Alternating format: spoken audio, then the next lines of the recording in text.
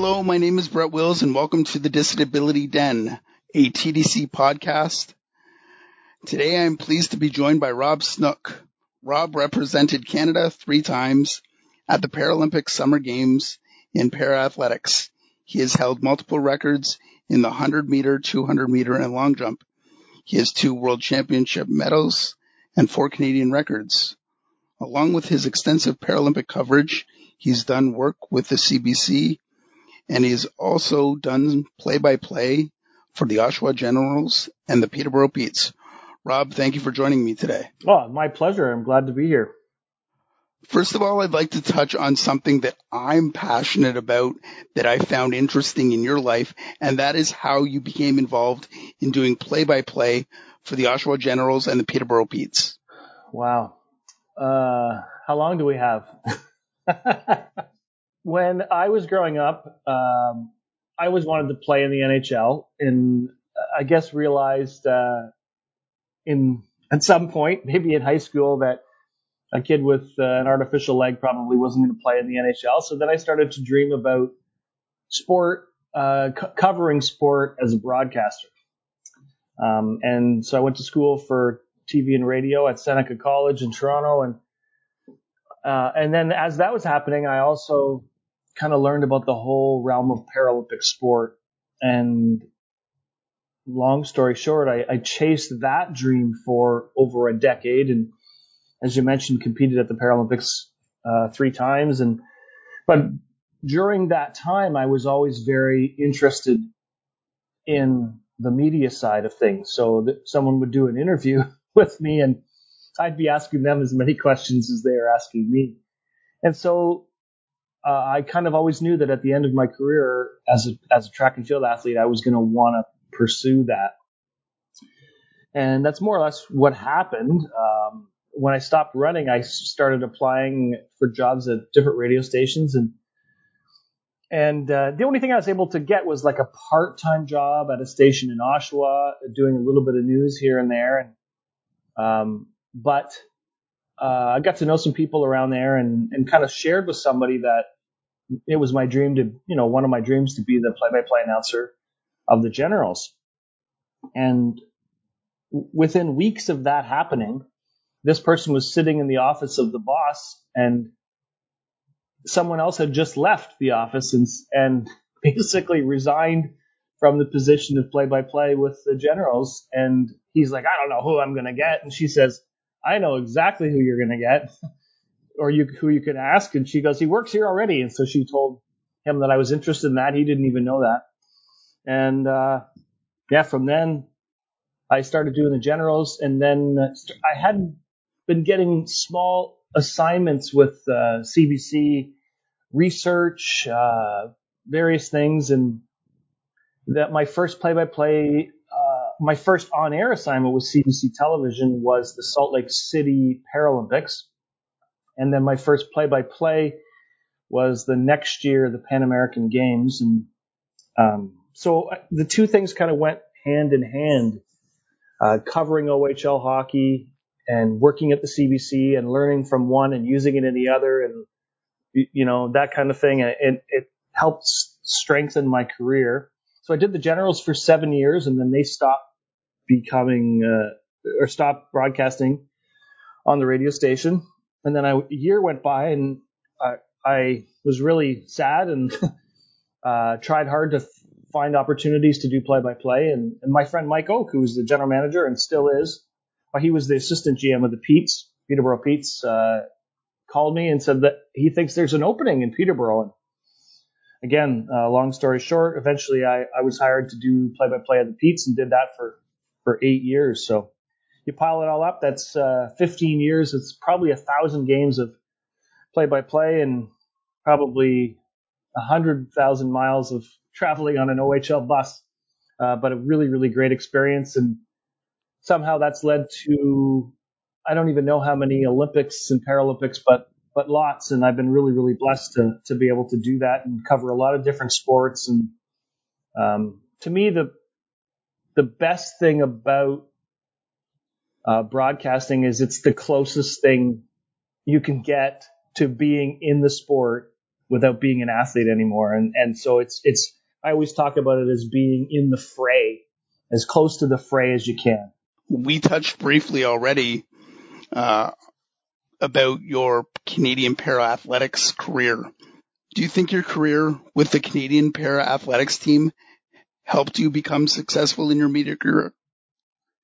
For sure. I mean, I think when you're an athlete, you learn about not just terms like personal best, but philosophies like personal best, so that you really understand that if you want to be better next year, you have to start building on that today. So I always try to be better today than I was yesterday, and always try to put elements in place that I'll be even better tomorrow. So I think when you have that sort of passion for personal excellence that you just keep building on, then that is transferable into other areas of life. And so for me, that was transferable from running around a track and jumping in the sand, as my son used to say when he was a little kid. My daddy runs fast and he jumps in the sand, and that was kind of my job for a while. And that to becoming a person who describes those actions of athletes. And I think it went hand in hand with that. As someone who has competed at a Paralympics and is fortunate enough to be able to cover a Paralympics and Olympics, what is your favorite moment, either competing or covering, or can you share with us one of each? Yeah, that would be better. That's like picking a favorite child. So, but let me think. In terms of, I don't know. It's so hard. I don't think about favorite moments, but I will never forget the moment of walking into the stadium in Barcelona in 1992 at the Paralympics.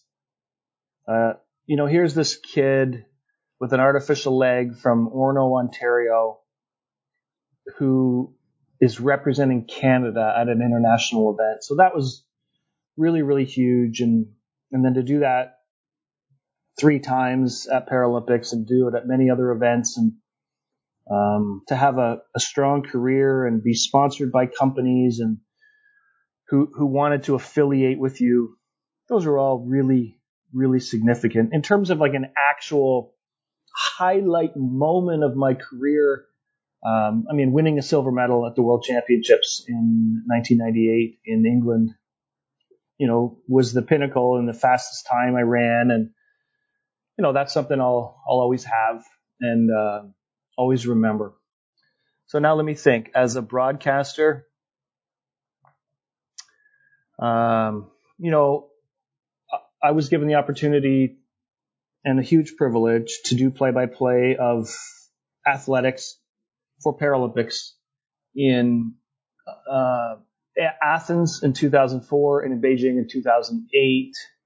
And those happened to be the events that were owned by Canadian Chantal Petitclerc, and winning gold and 5-time gold medalist at both of those games. And for me to have the privilege to call that was absolutely huge in my career. So for Paralympics, that would have to be at the very top of the list. Called play-by-play of Team Canada wheelchair basketball at the World Championships, which were held in Toronto at the old Maple Leaf Gardens, and Canada won the gold medal a few years back, and that was absolutely huge. The Olympics, calling the snowboard slopestyle event in Sochi, probably in 2014, where Canadian Mark McMorris was a bronze medalist, and I was working in the booth with his brother Craig, who's our color commentator at CBC. So that's just a pretty special moment, for me, but also to be there when it's such a special moment for a family member who was being very professional at the time when his brother was reaching that amazing pinnacle. So that was pretty special too. And I could sit here for half an hour and I probably think of 20 different moments, but those are definitely a few of them. I was just sitting here listening to you, and you were talking about two brothers and the family bond and just the euphoria that he may have felt or must have felt while he watched his brother win a medal. And it had me thinking, did you have any role models growing up, whether it be a professional athlete or somebody that was actually in the booth, when you kind of realized that being an NHL player wasn't in the cards? Well, I'm not so sure I did. I guess in a way they seem so far away. I mean, I had role models growing up to a certain extent. My brother Jim is 3.5 years older than me, and he was my big brother, and I tried to emulate him in a lot of ways, and he was actually a really great athlete as well. So that was one mentor. And then when I got my first taste in broadcasting, I worked at Chum Radio in Toronto, and there were several really iconic names who were working there at the time. Jeff Howitt was the newscaster at Chum FM and was for decades, and just very, very talented and succinct and a great storyteller. And we became friends. So I was one of the people. And at the same time, there was a sportscaster there named Rick Hodge, who's a national award winner and super talented. And I would say if you listen to me do a sports broadcast on the radio these days, you can hear little bits of both of them in that. And not that I mean to be copying them, but I think we all just kind of take from them as we grow. And so those guys I really looked up to and were just super talented. And I love the way they told stories. And I've tried to tell stories about sport in a way that are really interesting to people. And that's whether it's Paralympic sport or Olympic sport or professional sport. I don't think the scores are that important.